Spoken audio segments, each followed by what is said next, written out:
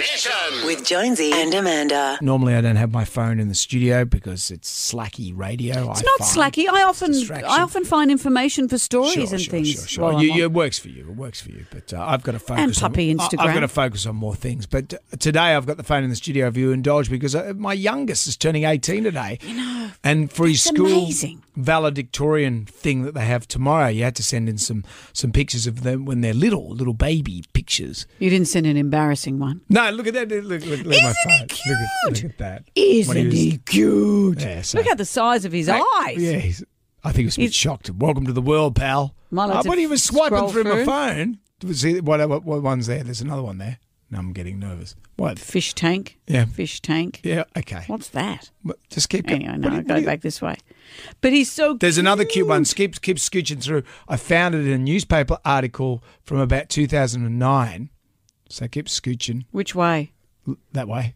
Backwards? No, you're going the wrong way. Left. Yeah, keep going. Oh, you're really having a feast there. Well, I don't know what you want me to look for. The cute picture. Oh, look at him. Are you talking about me or him? Him. Because that's a good picture of me. You know, how did you feel when Liam turned 18, my eldest? I know you've been through this before, but I was completely discombobulated. And because I'm the mother and son thing, it's as we've spoken about, the longest goodbye of your life.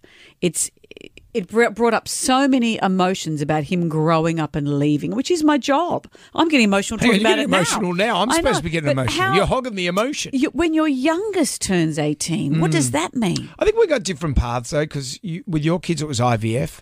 So our kids, they just happened. I don't think that changes I think the there's journey. a different relationship you have. Oh, I don't think so. I got so much response. This has been a Mia Friedman article that she wrote about. But are you really your fought boys to have your kids? Do you know what I mean? Yeah, but so many women related to this, and it had nothing to do with how your child was conceived. It is the emotion of being grown up enough to let them go. So hard. But that was my first. When your youngest turns 18. I don't know, but maybe that's a different emotion that when your youngest is going to leave home, that's tough. That is, I don't think he's leaving home anytime soon. Seems to be pretty comfortable where he is right now. But you know what a year it's been. He's about to do his HSC. Yeah, he's turned 18 in such strange I'm going times. to miss it. It's going to be on YouTube tomorrow. What's that? His graduation. You got to log in with a special YouTube. Oh, see, I get why, but isn't that sad? Because that's an amazing moment. It's a big deal for a whole family when a child leaves school. Yeah.